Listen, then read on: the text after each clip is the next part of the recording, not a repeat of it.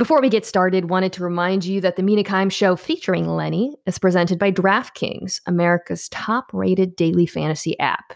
For coverage of the top NFL offseason storylines, tune into the Adam Schefter podcast. Recent guests include Bucks GM Jason Light, Chris Collinsworth from NBC and PFF, and new Chargers head coach Brandon Staley. You can find the Adam Schefter podcast wherever you get your pods.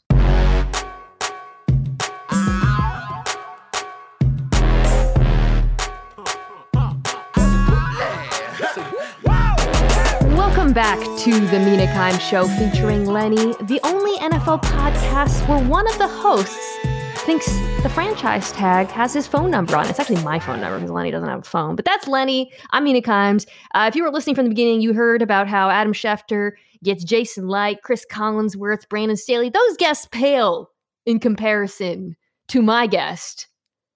First-time guest. I just found out long-time listener, so I'm thrilled. I'd say friend of the pod, Ben Solak. Ben, welcome to the show. Yeah, no, I'm very happy to be on. I've loved the show for a while. This is the second time this season I've semi-followed Schefter.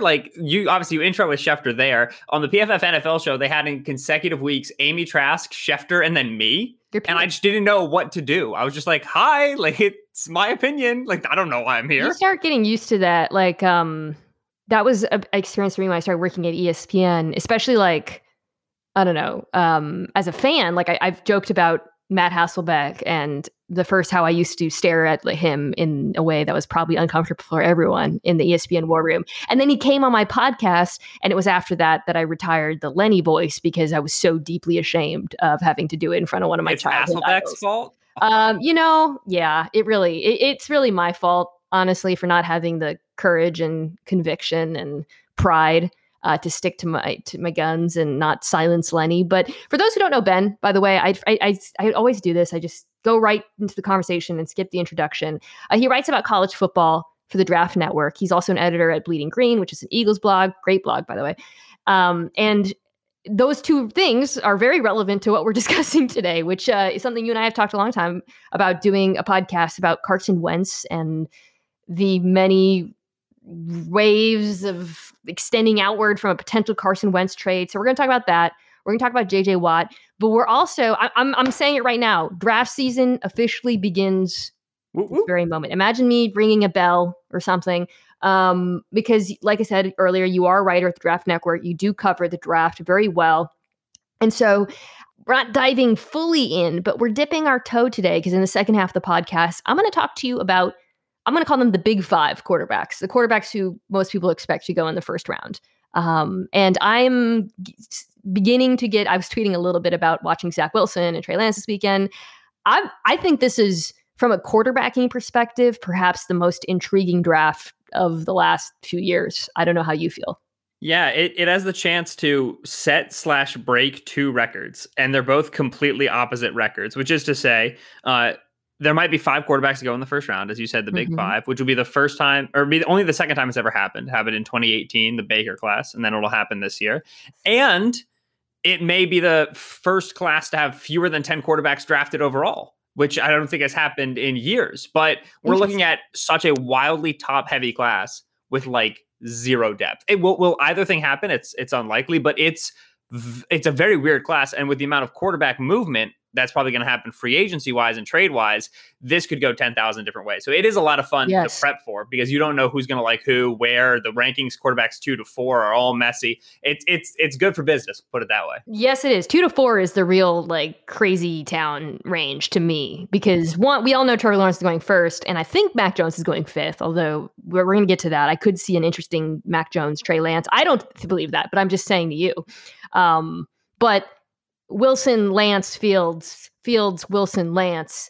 I mean, it's just that is going to be fascinating. So we're going to talk about that. We're going to talk about Carson Wentz. But first, I want to talk to you about JJ Watt, which, if we were recording this podcast a couple of years ago and I told you JJ Watt was a free agent, it would be like an earthquake, shattering. JJ Watt, Houston letting JJ Watt walk? What? But when it happened, it kind of was more of a whimper than a bang. I think the only thing that maybe took people by surprise, Ben, is that he wasn't traded. I'm not really sure what kind of value they would have got. I mean, they did the whole, JJ's been part of the franchise, wanted to do right by him, blah, blah, blah. But, given his contract, it would have been $17 million, if I have that right off the top of my head. It didn't, 17.5 million guaranteed. It wasn't super surprising, but it then kicked off debate over how good is JJ Watt now? So let's start there. How good do you think, because we're going to talk about the teams that could potentially sign him, what he's got left in the tank. What do you think he has left in the tank? Yeah, that's the critical point, because when you talk about teams, and you don't want to get too far ahead, but there are teams who would need Watt as like an 8+ sack per year edge rusher. And there's teams in the market who would like Watt as like a sometimes interior rusher, run defender, big 3-4 defensive end sort of a role, which he can do literally everything and has for many, many years in Houston. And so where you estimate his ability not only defines fit and what teams will be after him, but price tag. To me, right, Watt had 5 sacks this past season and was double teamed over 30% of the time. Which was most of any edge rusher in the NFL. And it's very fun to trace the dissolution, right? The complete discombobulation of the Houston Texans organization. Why is he double teamed so often? Well, Jadeveon Clowney left for a couple 3rd-round picks and Jacob Martin, right? So it's like you've got actually, yeah, and he's been fine, but you lose that guy, and all of a sudden Watt, who's getting older, really experiences a steep drop off in efficacy because you no longer have his running mate, and defenses are able to give him so much more attention. You watch Watt, and the power rushes remain. Some of the unbelievable athleticism to finish pressures and make them into sacks, finishing inside of the pocket, tagging these increasingly mobile quarterbacks. Some of that is certainly gone, and then injuries will have attrition there. So you don't see the Aaron Donald level sack and TFL numbers, right? I shared JJ Watt's 2012 through 2015 numbers after he was cut because it's easy for us to forget he was outproducing Donald for like a significant stretch of time. And the implications of a healthy Watt could have really changed the conversation around Donald over the last decade. But he doesn't have that athleticism anymore. That being said, the power, the size, and the technical prowess, right? The awareness and the arsenal of rush moves, they all remain. So if we're talking about Buffalo, if we're talking about Cleveland and the ability to rush opposite a functional second rusher, he's an 8 sack per year guy at minimum. Wouldn't be surprised if it's double-digit sacks. And that player is, 8 figures per year. That's a player you aggressively go after if you're in a Super Bowl window. So I think it's very hard to pick a destination without knowing what matters to JJ Watt, right? Like is it maximizing his earnings? Well, first of all, the whole thing is screwy right now with every team and every free agent because nobody really knows how much money they have. Exactly. And JJ Watt's not making $17 million. If he is, that's crazy to whatever team. But, we don't know if the difference between, say, I don't know, $8 million and $15 million, whatever matters to him. I kind of think it doesn't probably. Like the dude's made a lot of money. I think he would like to play for a Super Bowl team based on all accounts. And so then you start looking at the teams you mentioned, your Cleveland Super Bowl team, crazy. Yeah. Your Buffaloes, your Green Bays, your Tampas, your Chiefs, like the teams that your Seattles, the teams that are contenders. And then you start looking at fit. Like we were talking about this on live, and there was I think John Robinson in Tennessee was asked about him, and setting aside the question of whether you think Tennessee's a playoff team and can contend. If I'm JJ Watt, I don't want to go to Tennessee. Like I don't want to be the savior of that pass rush. I know they have Jeffrey Simmons, but still, like I want to play next to Myles Garrett or Zadarius Smith, who, by the way, Zadarius Smith was the 2nd most double teamed edge rusher, right? And Myles Garrett was 4th. So they would probably like to play with him. Like I think Sam Monson, who I believe is a mutual friend of ours, had a good piece about moving JJ inside and how he's actually been better rushing from the inside, which is kind of what he did at the beginning of his career in Houston. And I think, like, if I'm him, I'm very strategic. Where can I be used situationally, potentially even like a Michael Bennett type role on pass rush downs? Where can I play where we're actually going to make a playoff run? And where can I take some breaks, man? Like, I want to play every day. So there's a lot of teams. I like Cleveland, Buffalo, and Green Bay. Those to me are the best top 3. Kansas City, cap-wise, it seems like it'd be hard, but that's a lot to focus on the defensive line where they've already allocated a lot of resources. But I don't see like a Tennessee, a team that needs him desperately, being a good destination for him. I agree. Yeah. I think number one, please God, not Tampa. I'd get it, but please no. If they lose Mm, Ndamukong Suh and then just bring back JJ Watt and are somehow able to retain Shaq Barrett, I won't want to talk to anybody for a while. So hopefully not Tampa. Buffalo to me is my favorite. I think right the question yeah. about what does JJ Watt want is so fascinating because you look at Green Bay, Cleveland, and Buffalo, and beyond scheme fit, beyond money, there's really good cultures in all three spots. Specifically, I think what you have in Buffalo, McDermott, Leslie Frazier, and even in Cleveland with Kevin Stefanski, who's such a good culture guy. When Watt was released, Cal McNair gave the statement where he was like, not all decisions are easy to understand or explain, but we thought this was best for us and this is good for the fans, which, is kind of just owner speak for like, JJ doesn't want to be here anymore. Mm-hmm. And that's fairly clear with how he's acted the last year and appropriately. So if a good supporting Super Bowl culture is important to him, and I would imagine that it is, given the way he saw Houston kind of fall to pieces. Buffalo's such a good landing spot. They've brought in multiple, quote unquote big ends. They signed Mario Addison in free agency, who McDermott knew from Carolina. He's like a 9 sack per year guy. Lock it in. Hasn't been under that in 4 years. He comes to Buffalo, 5 sacks. You sign you draft AJ Epinesa, in the second round out of Iowa, who was such a good rusher in his redshirt freshman year, and then he had a little bit of a down year, and he can't hold down that starting job. No, you have Ed Oliver, but you have no real good interior rushers besides him. Like this, to me, this is the spot, and they love him up there. Buffalo fans. Yeah, that feels a little on the nose, but they need him. They need him. Like Jerry Hughes is not getting any younger, and while Buffalo, I think they did have a surprisingly effective or efficient pass rush. When I look at these AFC playoff teams, and I'm like, okay, who can contend with Kansas City? And I think, well, where might they regress? That stands out to me like a sore thumb in Buffalo. Pass rush is going to be a problem for them. I think the offense will keep rolling, but that would be a concern I have there. And like we saw with all these AFC teams, Ben, like ultimately it was a lack of pass rush that ended up being a problem for all of them in the playoffs. Whether it's Cleveland losing Olivier Vernon, I think that was a really sneaky, underrated injury, and Myles Garrett kind of got washed out because Kansas City could just take him out of plays, or even Kansas City in the Super Bowl having to blitz so much because Frank Clark doesn't give them a reliable pass rush. Like all of these contenders could use JJ Watt. So to me, it's just a matter of what does JJ Watt want? All right, let's put a pin in that and get to what the people want. The people have been waiting for you to opine on this. People are me. It is Tuesday, February 16th. At the moment, Carson Wentz, I don't know, what is his middle name? Do you know off the top of your head? Lord knows. No, but it's going to be something North Dakota, and it's going to bother me. I'm actually surprised you don't know what his middle name is as like a Eagle super fan. Carson James Wentz. Yeah, there you go. Jay Wentz. That's unobjectionable. Okay. Carson Wentz is still a Philadelphia Eagle. At the Super Bowl, there was a ton of heat on a trade. I was like, please, Howie, wait until next week when we're desperate for content. Then the heat kind of fizzled out. We can hypothesize as to why that might be. So there's so many places to go with this. I want to start first from just a Carson Wentz perspective, because you have watched every professional snap of this man's career closely. You have sadly, yes, soared with him to the highs of 2017. You have sunk with him to the lows of 2020. You have watched carefully in 2018 and 2019, which is something in between. So let me ask you this. Which quarterback do you think is the real Carson Wentz of all of the years I just mentioned? And tell me why. Oh, man, it's a difficult one. 2019.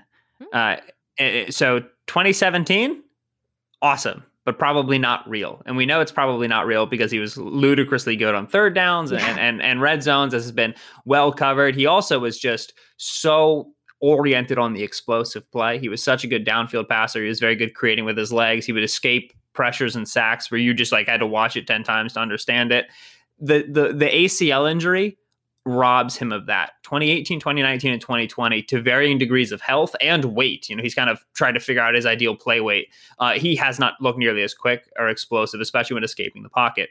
2018 is also very difficult to notch as real as the Carson Wentz, because we learned he was playing with back fractures for like weeks. He that was the year, if you remember, in training camp, they come out in July, and Carson Wentz taking first team reps 7-8 months after an ACL injury. Like, this is the bomb. He's the best. He's so healthy. And then after 2 days, they just pulled him, and they wouldn't tell us. They were like, no, he's fine. He's great. We're just pulling him because we're pulling him. And all of us were like, yeah, he had an ACL injury. Did he have a setback? Yes or no? And they're like, no. And then he plays during the regular season, and he clearly is never 100%. 2019 is where he looked sprier, and you could even say spryest, if that's really a word, since 2017. Right, yeah. So that's where I think he looked the closest to the player we saw before the ACL injury. Obviously recovered from the back injuries. He was a little bit thinner, a little bit lighter, and the offense was still functioning largely as it was supposed to function under Doug Peterson, in terms of being confident in making half field reads, in terms of being confident at the line of scrimmage, changing your plays. That was when it really felt like what was holding Wentz back was the supporting cast, and that he would have looked better and performed better if there were better wide receivers. In Mike Sando's quarterback rankings for ESPN and The Athletic over that time, Wentz went from the 9th ranked quarterback to the 10th ranked quarterback to the 11th ranked quarterback over those 3 seasons, even as statistically he started to wear down. And I think that was a testament to the fact that the film bore out that he was still doing some quality things in terms of ball placement, in terms of decision-making, risk management, and pocket escaping, that he wasn't being reflected in his raw stats because of the personnel around him. That being said, 2019 it began to tell us the story of 2020, because the later you got into that year, you remember the game they played against the Seahawks late in that season, he was just missing slants, missing drags, missing swings. And you're like, man, he really cannot get on the same page with these wide receivers. Well, it turns out after a whole offseason of that and the same issues persist into 2020, he just gave up on the offense. He had no interest in playing within structure. He had no interest in throwing to half of the people the Eagles were putting out there on the field. Didn't trust anybody, didn't trust himself, and it all blew up. So 2019 is where I was about to say 2019 is where you're trying to get him back to, but clearly, given what's been discussed in the trade market, people are trying to get him back to 2017, which is outlandish. 2019, I think, is reasonable in terms of where you might be as a baseline. Yeah, I think, okay, you said a lot of very important things there, especially, I think, by the way, commenting on how his injuries over the course of career have affected his play, because so much of what he did in 2017 was not only based on these unsustainable numbers on third down in the red zone, which Bill Barnwell was super early on this, by the way, with Wentz, where he was like, I'm not sure if any of this can keep going. And everyone's like, nah. It's okay if you're 90% on third down and not on anything else. But also the fact that so much of it was also predicated on his incredible athleticism. Yeah. And realizing how key that was to his game. So then you flash forward to this massive meltdown in 2020. And a lot of us have been, I don't want to say perplexed, but it seems like nobody can really agree, nobody outside Eagles world, the MSM, we can't agree on how much to blame any one party, because the offensive line was shredded to pieces. It's the offensive design also, is highly deserving of criticism. The playmakers or lack thereof, coaching, but then you also see Carson Wentz bounce passing screens and just refusing to throw the football away. I think I'd said on this podcast, a gun could go off in the field and he would still try to make the play happen. It's not okay. And so and so then it becomes this question, okay, was this a reaction to everything falling apart around him, or did he amplify that? And is it also the fact that he wasn't able to overcome it in the way that a Deshaun Watson, I mean, he's had better weapons, but I'm just saying other quarterbacks have overcome bad scheme and situation, offensive line and whatever. Is that, I don't want to say, does it mean he's never going to be great? But is that a serious concern for a team that views him as a rehabilitation project? I think it is. I think I don't think he will be as bad as he was in 2020, wherever he goes. But I also think even getting back to 2019, I question whether that's possible based on how we've seen him respond to adversity.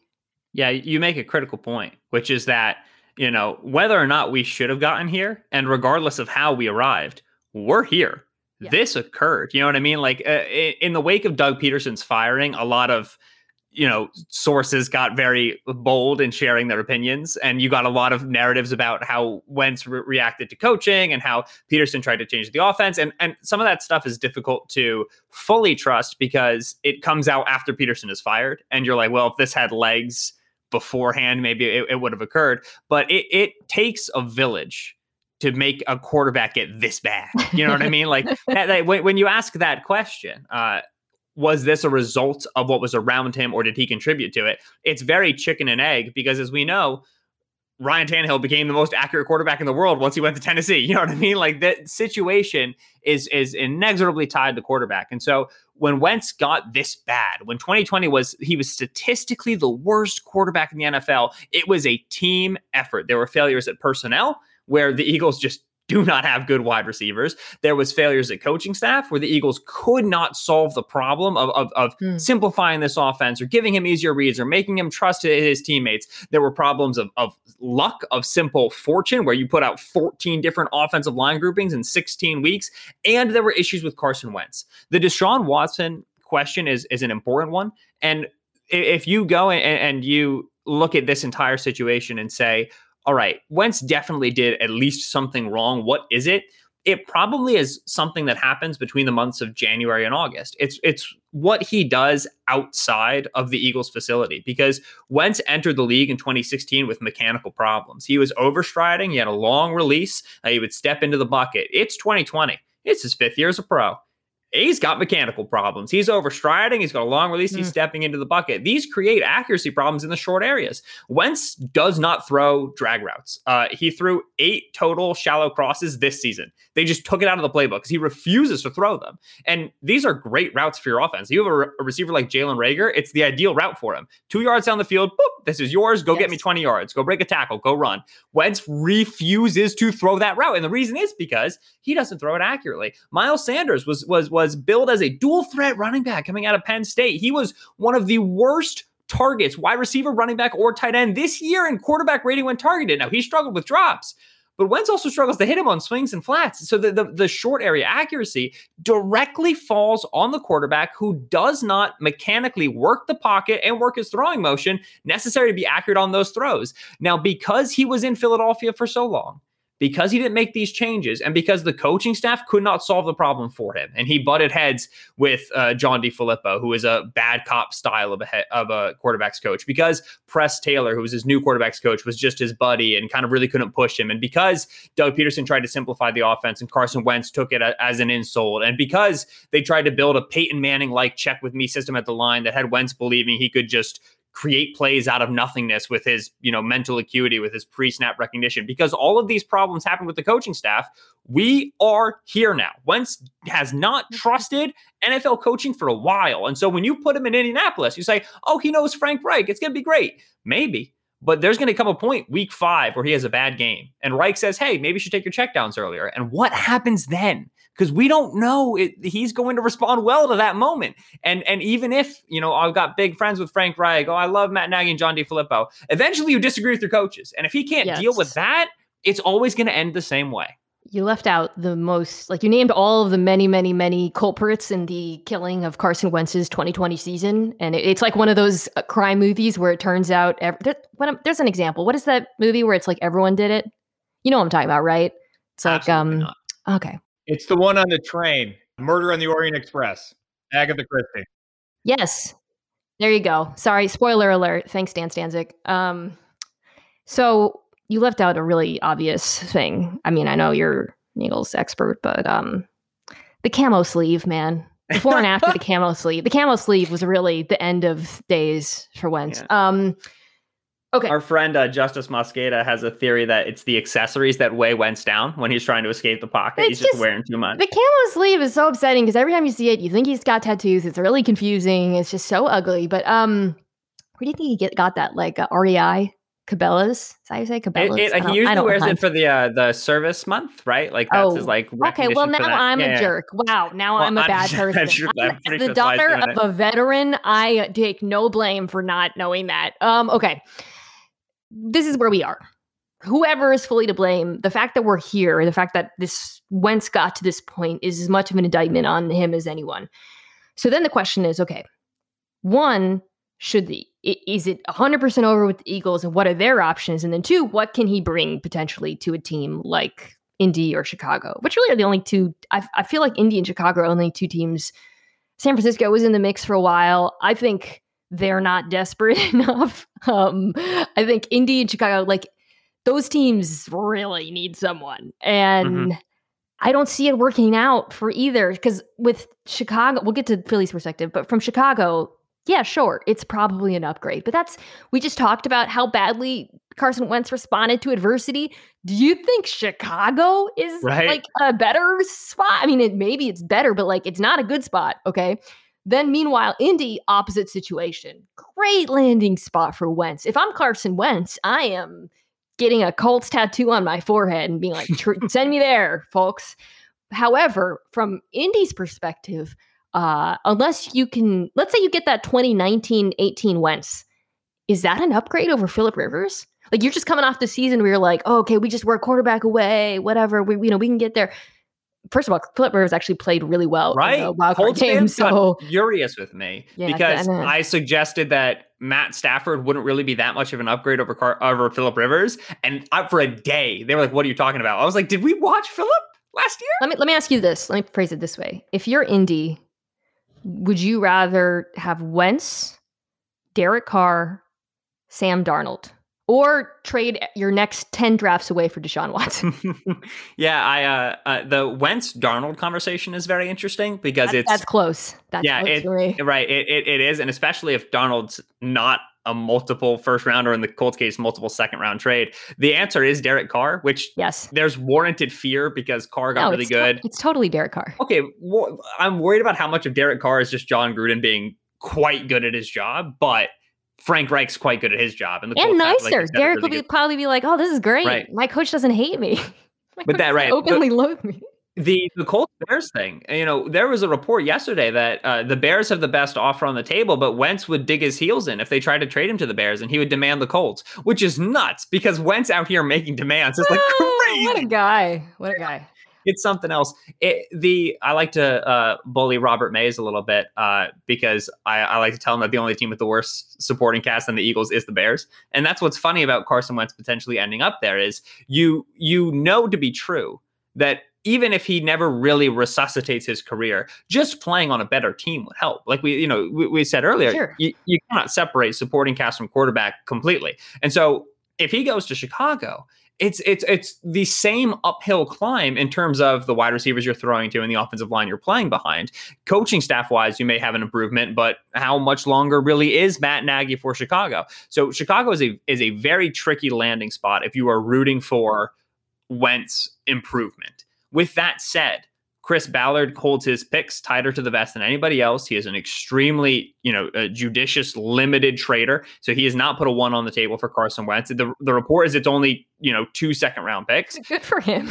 And then you have Ryan Pace, who's just out here trying to save his job, sent 2 firsts for Khalil Mack, traded up for Mitchell Trubisky. Howie Roseman's never had a bigger fish on the line. And gosh. When we talk about why has this market stilled, it's because, in my opinion, Roseman believes that he can out-sweat Pace. Roseman believes that he is stronger in his job and stronger in his position, has more job security, has more time than Ryan Pace does. And Ryan Pace can posture like he's going to go get Marcus Mariota, posture like he's going to go get Sam Darnold as much as he wants. Pace knows that he needs to get a playoff win under his belt if he's going to save his job in Chicago. The Halas family was very clear about where Nagy and Pace are in that postseason conference. And so if you want to go for the biggest swing remaining on this quarterback market, with everything we've said about Wentz's struggles, the biggest swing, the highest ceiling remains Carson because of what he did in 2017. And so that's why you've got a big fish on the line, and Roseman's going to try to wait him out. And I understand why he's doing it. I feel like I really respect the way Chris Ballard built the Colts, but it almost feels like he built this beautiful, perfect house with hardwood floors and views and bedrooms or whatever. And he keeps getting offers and he's like, no, not you, not you, not you. And at a certain point, the seller's like, yo, we got this house. Someone's got to live in this house, right? And I'm glad that listen, good for Chris Ballard not trading a first for Carson Wentz. God bless your soul. But he also does have to do something this season, I feel like, whether it's trading up for Fields or whatever. What a waste. It's such a shame that after all this time and all of this extremely responsible GMing, a quarterback like Deshaun Watson becomes available and it's a team in your division. So there's absolutely no way it happens. I know. Like, this is what the Colts have been waiting for. He's got to be hoping for like a Dak tag and trade would be really nice. Yes, absolutely. I think Dak stays with Dallas, but to me, that's the best possible outcome for Indianapolis. Okay, before we get to the prospects, this is all tied together, by the way. You got to start thinking about the QB prospects now because this is all, like all of these teams are thinking about those players. I do want to ask you about Philadelphia. So as an Eagles fan, what in your mind is the best possible way this plays out? And that includes keeping Carson Wentz, trading Carson Wentz, Jalen Hurts, whatever. Just like, how would you like to see this go? I think Roseman gets at least a first from Ryan Pace for Carson Wentz. That alone will be great because I'll have a great day on Twitter. I'll have a lot of fun. Trigger warning for Bears fans retroactively. I went to school in Chicago for 4 years. I got a lot of buddies who are Bears fans. All of their contacts saved. We're ready to go. The draft ready. They will, dude, Bears Twitter, if that actually happens. Lord almighty. Oh my God. It's such a shame. Just meltdown. Yeah, and then I want Trubisky to go to like Indy and be good. It would be amazing. But anyway, we get a first for Carson Wentz that the Eagles do. I would like to then see them draft a quarterback, to be frank. You don't pick 6 very often. They obviously have styled themselves as the quarterback factory, which it's hilarious that Roseman called them that and then 7 months later had to walk it back because they completely bungled the position. Not great. But I'd like to see them be able to take one of Justin Fields or Zach Wilson. I appreciate everything that Jalen Hurts did over the 3.5 games that he was given. Coming out of Oklahoma, I was not bullish on Hurts as a long-term starter. After those 3.5 games, I don't feel any worse, but I don't really feel that much better about that prospect. So I'd like to bring in a quarterback who I think has a much better projection across his rookie deal. If you get a Fields or a Wilson, to me, you're confidently getting that player. And now you have the young rookie quarterback. You're going to take a lump this year in terms of swallowing some dead cap, moving off from some guys. You absolutely have to get better at drafting if you're going to build around that young quarterback, but bring him in, and that kind of kicks off your next era of Eagles football. Well, you just set up the perfect segue to the second half of this podcast. We're going to talk about some of those young quarterbacks. But before we do that, we're going to take a quick break and then answer some of your questions. This podcast is proud to be supported by Jets Pizza, the #1 pick in Detroit-style pizza. Why? It's simple. Jets is better. With the thickest, crispiest, cheesiest Detroit-style pizza in the country, there's no competition. And I have to say, speaking from experience, recently, having tried it for the first time in Detroit, it is absolutely delicious. Right now, you can get $5 off any 8-corner pizza with code 8SAVE. That's the number 8, SAVE. Go to jetspizza.com to learn more and find a location near you. Again, try Jet's signature 8-corner pizza and get $5 off with code 8SAVE. That's number 8, SAVE. Jet's Pizza. Better because it has to be. 2 guys drove to work. Neither guy wore a seatbelt. One guy got a ticket. One guy didn't. The same 2 guys drove home.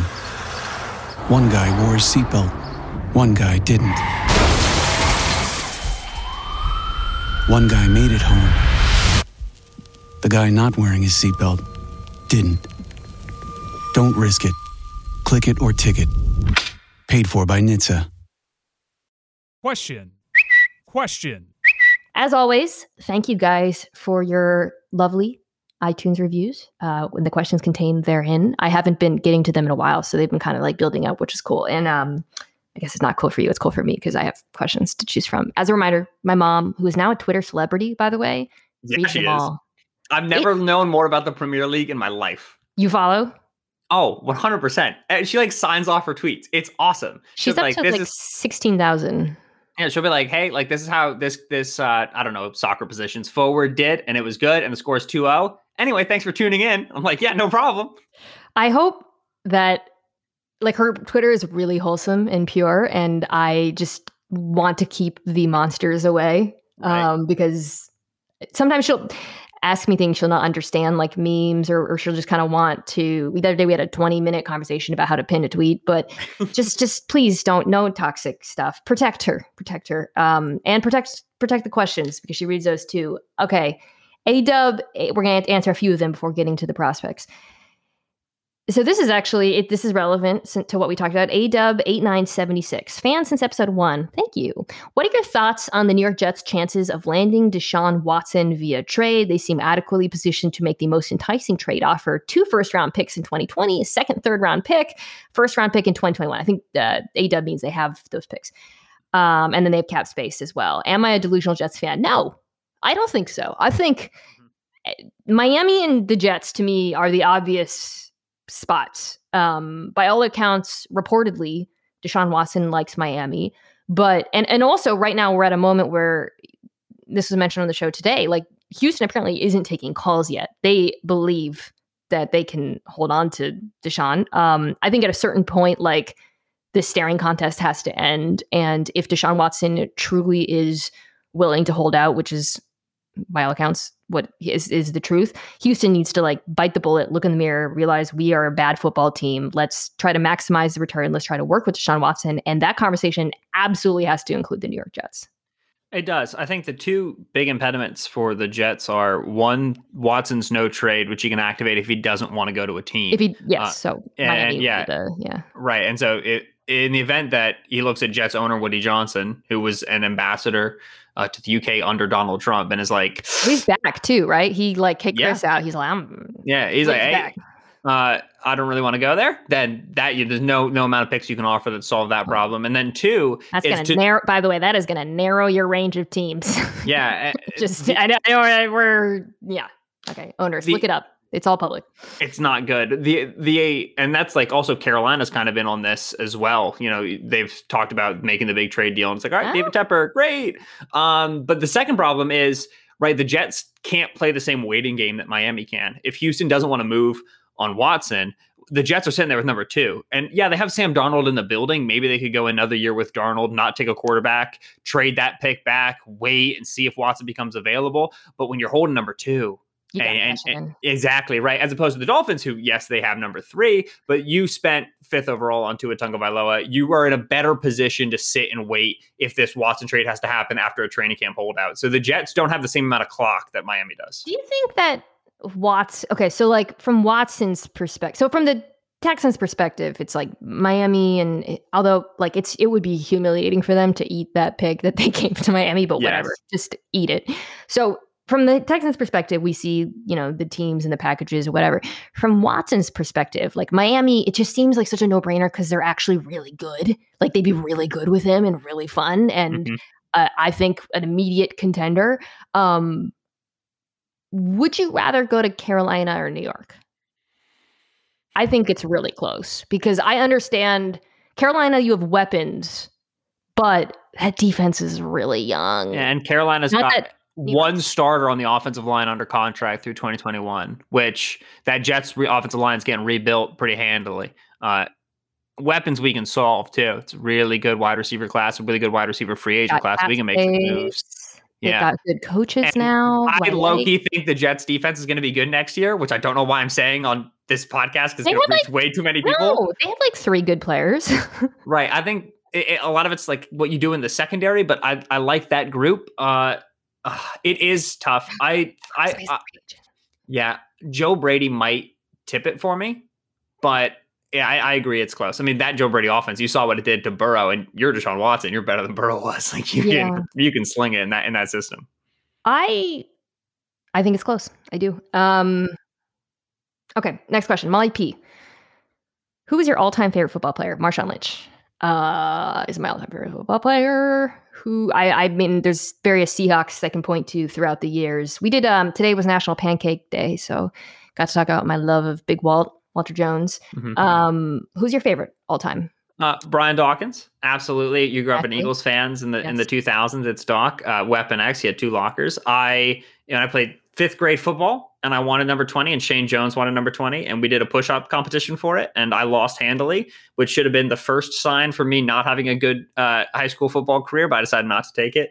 And I had to wear 43 for Troy Polamalu instead. It was very devastating. Okay. One more question before we get to the prospects. This is from Diamond Phantom. Diamond's a Panthers fan. Did the Panthers make a good hire at GM? This question was left on January 15th. When did they announce that Hurney had been fired and they hired Scott Fitter? January 17th. How did they know? Did they or do they? Or they reached an agreement. Oh, no, it was January 14th. Pardon me. Okay.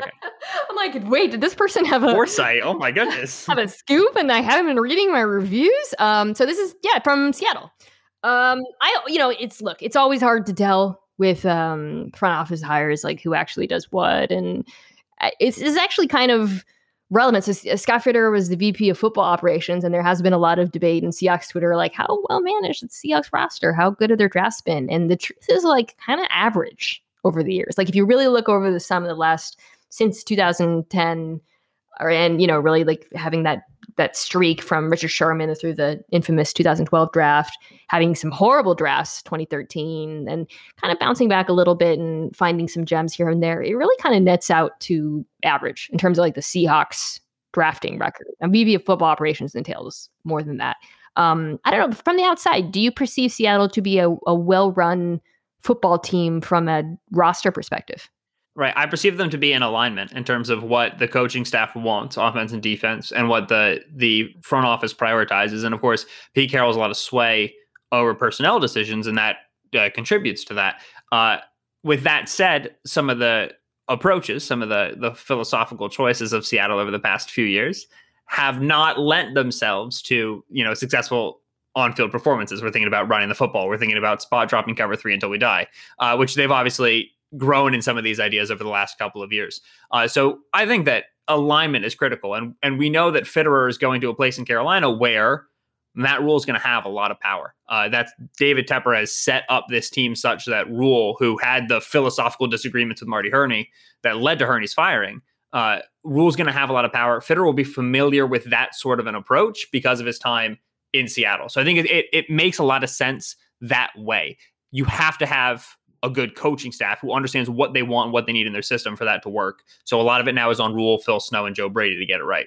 It really seems like they're wanting to move on from Teddy right now. They were in the Stafford bake-off, I think, right? And then now, of course, these Watson rumors. I mean, they should absolutely be pounding the door for Deshaun Watson. But my question is like, okay, if they don't get Stafford, obviously they didn't get Stafford, and then Watson, and then Prescott, it gets tricky because after that, is it really an upgrade over Teddy Bridgewater? Like, is there a quarterback you see, or do you just draft? I think you just draft probably, because the advantage of Teddy, who right now is due $23 million this year and is on a $20 million dead cap, if memory serves.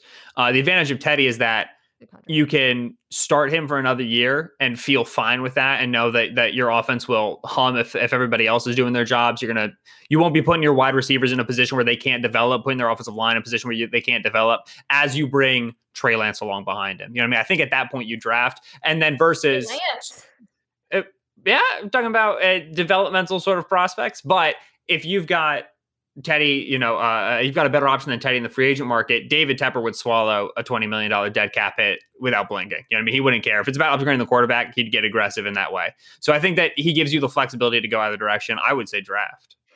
Carolina was about average on offense, and then I would say a little below average. Actually, a lot below average on the 24th in DVU I just pulled up. So, they drafted. Weren't they like the first team to go entirely defense in the draft? I think it was the first time ever. Whatever. If it wasn't, it's nuts. It's nuts. Yes. And it wasn't. They didn't even do that bad. Derek Brown, Jeremy Chinn, they were successful with those picks. Which is interesting. Going back to this question about the new GM, but yeah, this is a developing defense. Is a team that I think does not have to contend next year. To your point. So that perfect segue to talk about the quarterback. So we're just segueing all over the place here. I love it. This is why I get paid the big bucks. For these segues. So Trevor Lawrence is like just about the most boring thing to debate on my shows because there is no debate. Let me phrase it this way. What is his flaw? Working too hard? Being too perfect? Right. It has been too easy. And that means when he encounters resistance, there can be mistakes. And it is important to note, generational quarterback prospect, whatever. Lawrence started the 2019 season and struggled. It was the sophomore year, and it was very much a traditional sophomore slump in the sense that he came in as a freshman, started, dominated, won a national championship, disgusting, unbelievable film. And then in 2019, he came out and he was like, I'm going to throw every single first read all of the time because nobody can stop me. And it turns out sometimes the defense wins. And he put some interceptable footballs out on the field. He held the ball for too long and took some bad sacks. That 2019 film, after his second season and Justin Fields' first season at Ohio State, there was a very legitimate conversation as to Fields passing Lawrence over in terms of quality of play, of which I was fully in on. I was like, Fields just flat out played better. We get to 2020, which then becomes Fields' sophomore slump, and now Lawrence is back at the crown position. But that season revealed that Lawrence needed to become more mature as a passer, more mature as a thrower. In 2020, you see him do so. He's much more willing to move defenders with his eyes, be responsible, be meticulous. He's much more willing to take checkdowns and to get rid of the ball quickly. He's a more accomplished rhythm thrower and anticipation thrower. With all of that said, this offense in Clemson remains extremely RPO heavy, extremely leverage based. They throw bananas amounts of screens. They're constantly using misdirection. It's the sort of offense that if Lawrence were not crowned back in 2018 as the second coming of John Elway, there would be legitimate questions about how good is he as a field processor. God forbid Justin Fields is in this offense, because if this is a black quarterback, then we saw what happened with Lamar Jackson and Bobby Petrino's offense. Like there would be massive questions about field processing. Those don't exist with Lawrence because of the legend around him, which is, frustrating from an evaluation perspective. But when he enters the league, he's going to start getting pressured more, and he has some bad habits when he gets pressured. He's going to start having to make some more mature secondary, tertiary reads, which he doesn't have to do a lot in Clemson. And the ball is going to start coming out a little bit slower as he's in a less RPO-based offense. There will be growing pains, and he's shown already that he can get through those. So I'm confident he does it again, but they'll exist. And his athleticism will sustain him through those. Right. At the same time, he can put a 40-yard ball through a trash can. It's like, what are we talking about? The arm's insane, the touch, every level, whatever. But also the fact that the dude is a brilliant runner as well. Like if with rookie quarterbacks, we've seen as they're adjusting to NFL defenses and NFL game speed, that ability to, and Lawrence is very good at this, create when the play breaks down. He's fast. He's a legitimately fast human. And all of that is going to matter more in his rookie season than it will for the rest of his career. You know what I mean? He has the arm and he has the proven processing ability to where you've seen enough to know, okay, he can do that at the next level. But that rookie season, if he has to adjust, the fact that he's such an incredible athlete will make it a lot easier for him. It is funny though, if you were an alien and you landed on Earth and you only saw the Sugar Bowl, what would you think of Trevor Lawrence and Justin Fields? Oh, wait, Justin Fields' Sugar Bowl was the highest graded game I've given out this year, I think. You absolutely think Fields is better. Why am I seeing Justin Fields now mocked third or fourth? I could not tell you. Oh, okay. It grinds my gears. Okay, let's talk about Justin Fields then. Let's get to Justin Fields, because I don't really have much else to say about. I one more thing about Lawrence that I thought was kind of funny. I was looking. So the comp you hear over and over and over and over and over is Andrew Luck, right? But I think it was Daniel Jeremiah who mentioned Deshaun Watson, and at first I was like, huh, and then I was like, well, yeah, Deshaun Watson the pro, yes, they're not Deshaun Watson the prospect, but Deshaun Watson NFL Deshaun Watson. Actually, they have a ton in common, the way they run, the playmaking, the arm. I actually, that makes a lot of sense to me, because you think about, because Deshaun Watson went to Clemson, you're thinking about them as college players, and I'm like, I don't know about that. And I was like, wait, actually, I kind of do see this as terms as an not for nothing, right? But Tony Elliott was the OC. It was the co-offensive coordinator when Deshaun was there. And guess what? There were questions about when Deshaun came out of Clemson, right? There was, he doesn't get beyond his first read. But I agree, right? He's Deshaun in terms of the accuracy, the height and the athletic ability is right now probably better than Deshaun was, which is nuts to say because Deshaun was such a good athlete coming out. But when you're looking for blend of unbelievably natural thrower plus probably could play wide receiver, it's very difficult to come up with comparisons for what Lawrence currently is and can become. Lawrence doesn't really run, he lopes. He's a long strider. It's he's a loper. It's really, shoot, honestly, all of the top four can run. I was going to ask really when you cool. said, when you said Lawrence is such a good runner, I was going to ask, who do you think is the best runner, pure like ball in hand runner right now in this class out of the four quarterbacks? Trey Lance. Yeah, Trey Lance I agree. He is a freight train. Okay, we're going to get to him. I was messaging you because I was watching the 2020 game. I was like, what the hell is this? Like, this guy's nuts. And we'll talk about that. But the positive takeaway from that game is, holy smokes, this is like peak Cam Newton. Dude looks like 500 pounds heavier than everyone on the field and like also faster, and it's really funny. So anyways, we'll get to that. But Justin Fields, I want to talk about Justin Fields next. He is slipping down draft boards, and you are frustrated about it. Talk about why you're frustrated about it. Certainly, yeah. So it's a very interesting, we talked about Wentz hypotheticals and things that actually happened, and so we can't avoid them. But if Justin Fields were correctly made the starter at Georgia in 2018 over Jake freaking Fromm, all right? And he got to be a freshman starter the same way that Lawrence did. I mean, Justin Fields has 21 career starts. Lawrence has 36. The difference in where these guys are is palpable. And a lot of it has to do with experience. So like Fields has every single throw in his quiver the same way that Trevor Lawrence does. But Fields doesn't yet have a complete understanding of how to modulate, of how to choose, okay, this time it's got to be touch. Okay, this time it's got to be a laser. Yeah. You know, we talk about layering throws versus throwing windows, throwing with anticipation versus throwing with timing, and all these varieties of ways a quarterback can execute the job. Lawrence is so mature, and Fields doesn't have that. And I strongly believe if we just got another season of Fields, we would, because you saw that growth, right? If you want to make a case against Justin Fields, you circle the Indiana game, and you certainly circle the Northwestern game, a nationally televised Big Ten championship game in which he was missing multiple offensive line starters and his top wide receiver. So the Northwestern game I watched closely, and I was screaming at Ryan Day. Screaming. They were begging them to run the football. Like I realized Justin Fields made some really bad throws in that game early on, but also like what a failure of game planning and adjustment. And Chris Olave, like, first of all, I'm actually really surprised he's out of the draft, but that's not what it pissed me off too, to be honest. He's really good. He's so good. So good. He would have been a first rounder. Anyways, yeah, I think that there's massive overreaction. And how many games did they play this year? Like 5 or 6?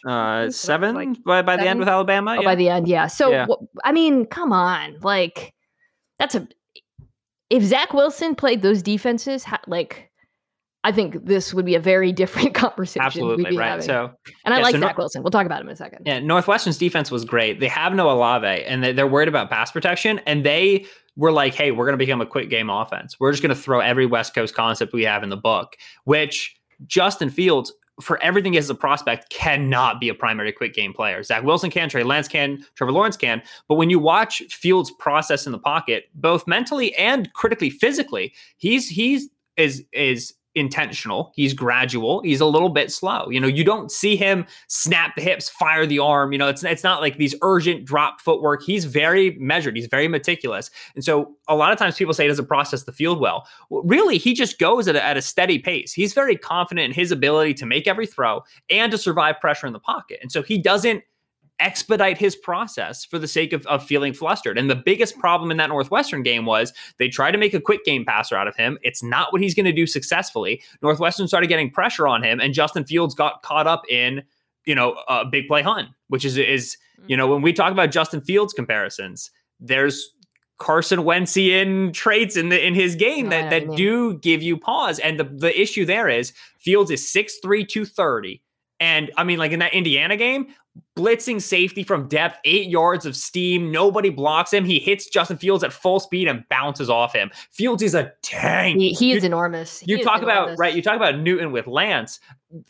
Justin Fields is baby Newton a little bit. I think it's funny because we were talking. Who was I talking to about this? Was it no? It's Field Yates and I were talking about like the floor and the ceiling for quarterbacks, and I was like, I feel like with Justin Fields, like it's like 2020 Cam Newton to 2015 Cam Newton, and which is weird because Dak Prescott is more of the comp, but in terms of like his build, and I also think, by the way, Justin Fields will be more accurate than Cam Newton, but yes. in a way that's more similar to Dak Prescott. But right. What Fields has that Newton, Wentz, Prescott all never did is the deep ball, right? Like he can put it 55 yards up on the field deep ball. It's not just a howitzer. Like he has decent touch on those balls. And if anything, actually, and I think the games you mentioned could be, I think of those games, I think Fields could have been used more as a runner at Ohio State. And so like when I think, again, not too dissimilarly from Trevor Lawrence, when I think about his first year in the NFL, there's a floor there because of how freaking athletic he is. Yeah. As they, he sort of adjusts to the league and that offense. So I think he's really good. Our friend Nate Tice explained something because, I'm watching him and I'm like, he is holding on to it a long time, and it is, I can see why this is a concern, but Nate made a very interesting point to me about the Ohio State offense, which he explained that the wide receivers run a lot of choice routes. So they're taking a long time to get open, and sort of it's the nature of the actual offense that makes them hold on to the football longer. And so I do wonder, going into the NFL, if in some ways the game might actually not, I wouldn't say it won't be easier for him, absolutely not, but there might be some advantages. Well, one of the things that you ask yourself if you're evaluating and then considering drafting Fields is, okay, he ran it this way in Ohio State. It's part of why his process can look extended. Is he going to be able to speed it up? Because you'll also see from Fields, what we call like guided throws, right? Where he's aiming it a little bit too much and he doesn't really generate any power from his hips, right? He's just rotating the body all as one and throwing it all with his arm. And he's got a great arm. He's got a very strong arm. People doubted this, but it's because very often he's just kind of guiding it in there. He doesn't like to throw laser beams. He does like to throw with touch. Then you watch that Clemson game where he knew that defense was fast and he knew he was going to be throwing deep, and he starts triggering on stuff and he starts snapping his hips, and you see the ball flying off his hands. The big post to Jameson Williams in the fourth quarter made me want to die. Like, it's just so stinking good. And this gives you confidence he can speed up his approach. Will he ever be an RPO game player? With his density, right? He's such a dense athlete. His feet aren't really rapid the way he's not springy like Zach Wilson. So will he ever be like a heavy RPO guy? Probably not, but absolutely. I mean, you saw what this offense became when they really unlocked Trey Sermon, wide zone out of pistol against Clemson, against Northwestern. You put this boy in a wide zone offense in the NFL, and you start letting him 20-yard roll out crossing routes. Mother Mary. Who's the Jets offensive coordinator? LaFleur, Mike. I think it's a great fit. Absolutely. I would love that for him. Obviously, they've got some rebuilding to do and they need to find more receivers, but whatever. Anyways, but pinning that, you mentioned Zach Wilson. So I had not watched Zach Wilson, so I watched him over the weekend. He's fun as hell. Yeah, That's he's my awesome. official scouting report. I did the Baby Yoda and then people took that to me and I was like saying the Baby Yoda was Zach Wilson, and some Utah fan was like, stop lying about Zach Wilson's height. But he's definitely not a 6'3", by the way. But no chance. He's got one of the sickest arms. I mean, it's just freaking hilarious. Some of the throws are just bonkers. And it's also, by the way, and so I'm not a college football, I just kind of watch casually and I watch the big games during the season and then I get desperately caught up. How come no one told me the BYU offense was fun as hell? Yeah, dude. So they brought legitimately enjoying it. It's so weird because their OC is Jeff Grimes, who was the LSU offensive line coach in 2016, okay. right? They were run I formation. That's crazy. And then their passing game coordinator is who is it? I want to say it's Aaron Roderick, who's been there for 10 years. And all of a sudden they were just like, hey, you know what we're gonna do? Mike Leach plus Kyle Shanahan. Anybody in? This is gonna be fun, dude. Because that's what it is. Our base offense is gonna be, we're gonna be wide zone. They had a great offensive line. They had two really good running back. 25 Algier is gonna be an NFLer. We're going to do this. I like him a lot. I was writing. Yeah. So then he's what, a sophomore or something? Because I looked him up after the game because I was like, ooh, I like you. But he's scary because sometimes I was like, that's Nick Chubb. And then sometimes I was like, he's running a 4.7. This is terrible. But he's an NFLer. He's awesome. He's got great vision. Right. Wilson's then able to move outside of the pocket. His throw on the move is stupid. It's just not legal. He's got that 3/4 release, very Kyler Murray-y, very Kurt Warner-y, right? Where he flicks whip. It's a whip and it's so quick. And he doesn't throw with great anticipation, but we love to get obsessed with anticipation throws in scouting. Anticipation allows you to get the ball there on time before the defense can recover. Wilson doesn't throw with anticipation, but when your release is that fast and you have such speed on the ball, it doesn't really matter. Now, it doesn't matter at the BYU level. Yeah. It doesn't matter against Houston and UCF and Nevada. Is it going to matter in the league? And I think he's going to start to struggle with that. The other thing that really worries me about Wilson, for the mobility, for the springiness, for the arm, all these things we've talked about, so much of that offense was, hey, if they're giving you one-on-one with Dax Milne, take it. Back shoulder, a deep ball. Wherever he leverages, you throw. They did the same thing with Gunnar Romney on the opposite side. They had two really good catch point receivers, and Wilson was on the same page with those guys a lot on isolated outside routes. That's not a super tenable. That's a very Ryan Fitzpatrick way of playing offense in the league, which is high floor.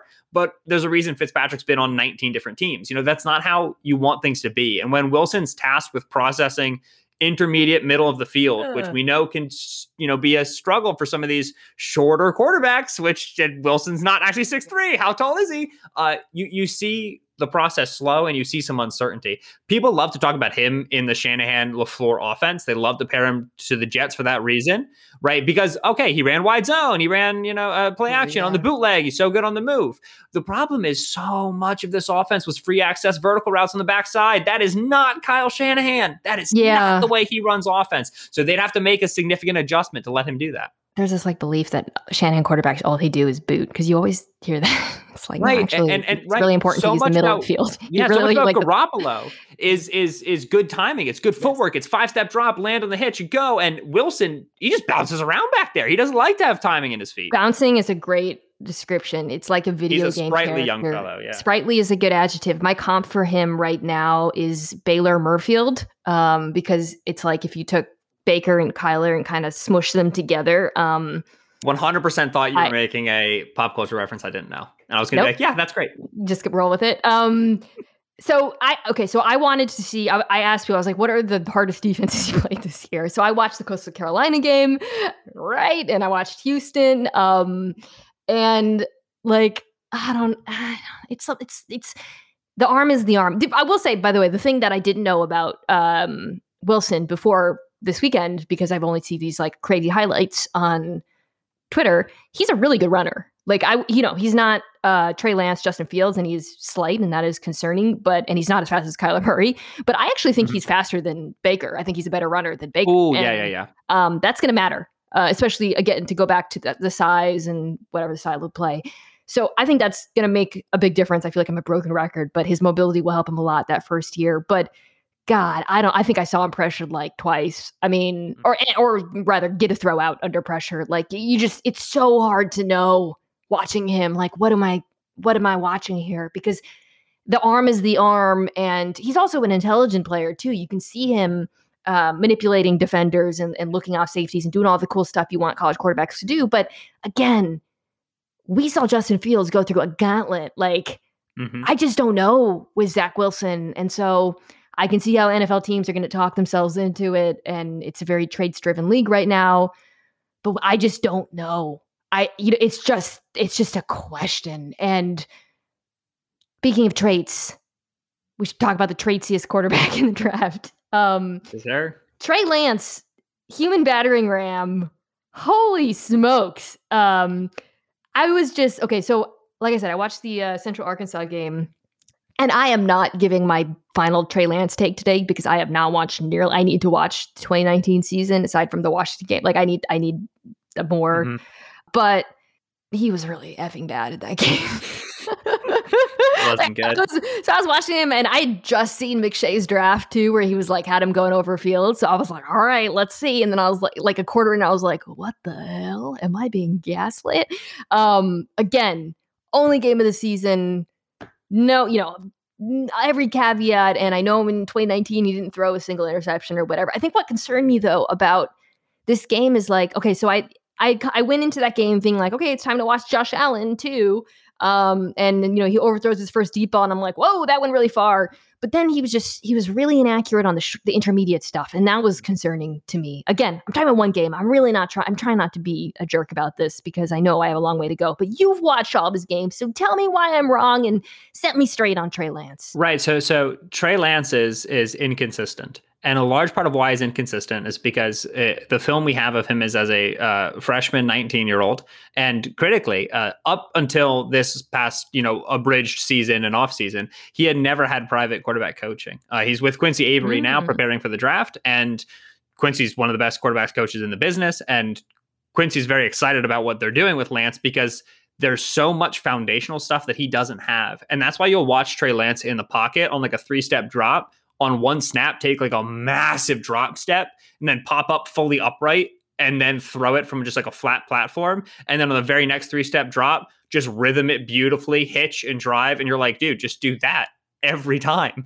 He gives me extreme Colin Kaepernick at Nevada vibes because Kaepernick was, it's like 6'4", 225, just super leggy runners, can be physical, can outquick you, very competitive guys with the ball in their hands. That over-the-top release, right? Lance isn't a great rotational thrower, but he's got a really nice upper body once he gets beyond that circular load up, right, where he dips that ball pretty far. But Cap was doing that in Nevada. That over-the-top release, sometimes shaky accuracy, but you see the live arm. That inconsistency in just drop timing and footwork and just how he gets into his throwing motion. This is, I don't want to say it's easy to fix because nothing's easy to fix when it's habituated, but he's got very little experience and it's a fix that if you make him consistent, the accuracy is just going to level out. That's the expectation. That's how it typically goes.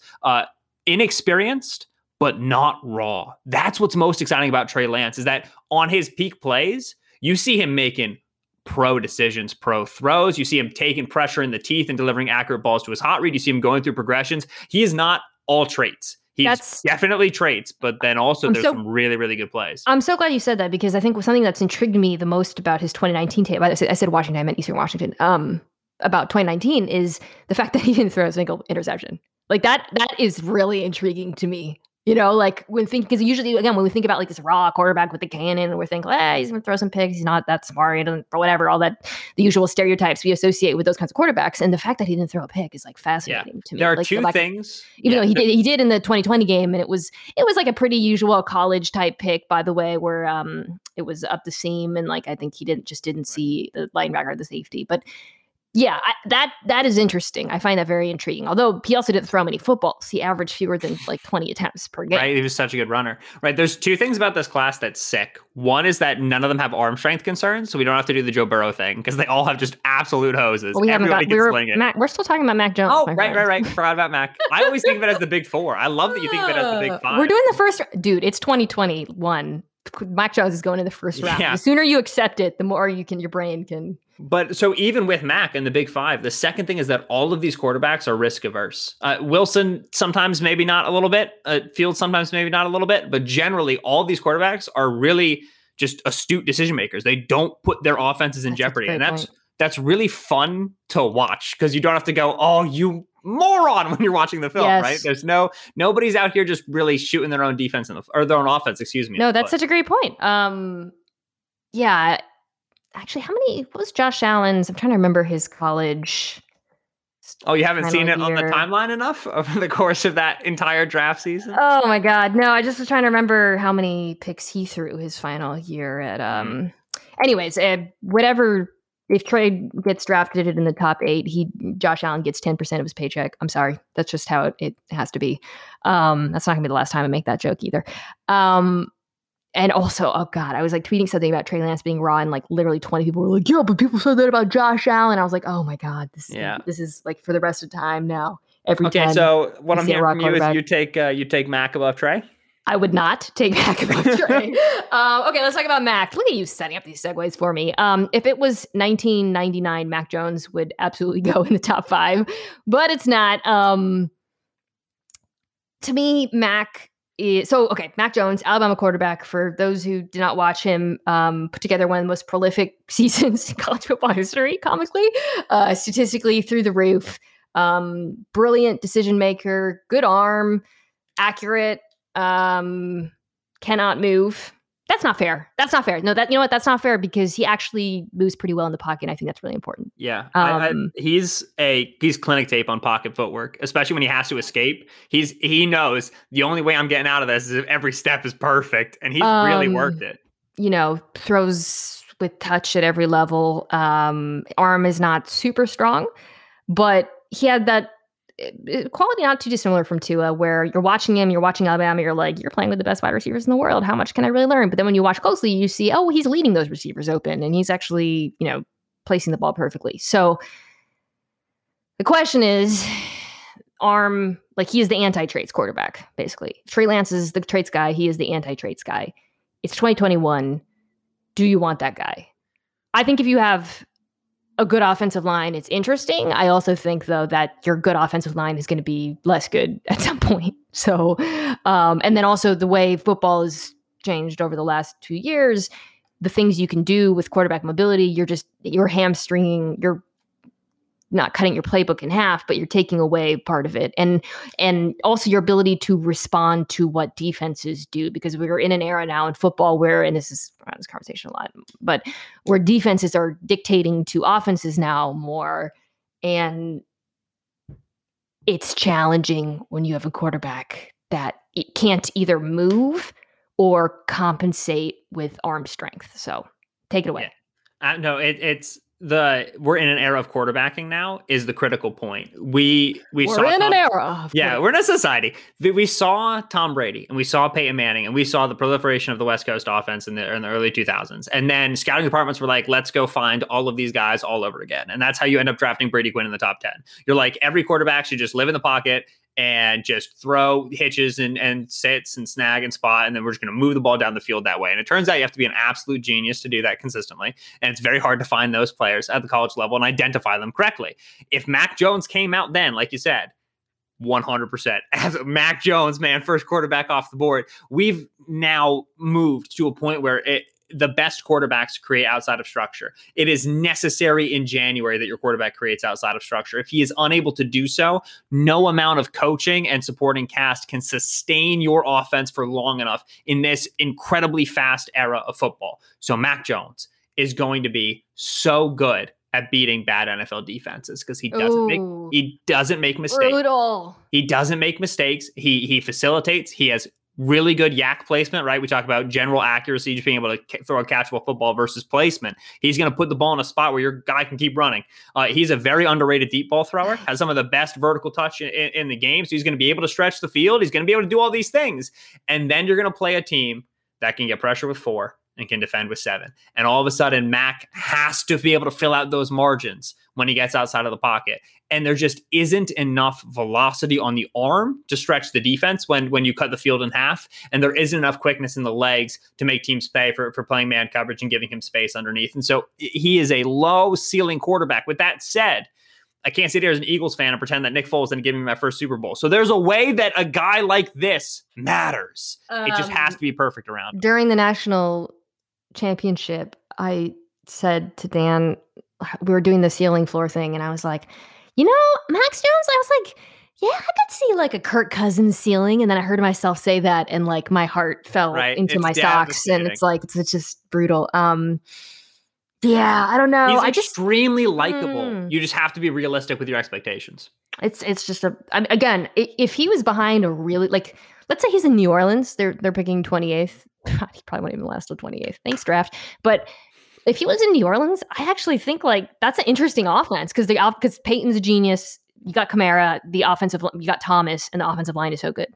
Like, where do you think he ends up? Win some games. If you think he's not making it to 28, who's pulling the trigger? Is this Indy? I don't think he gets past Indy at 21. I think he's drafted earlier. This is, again, we live in a society.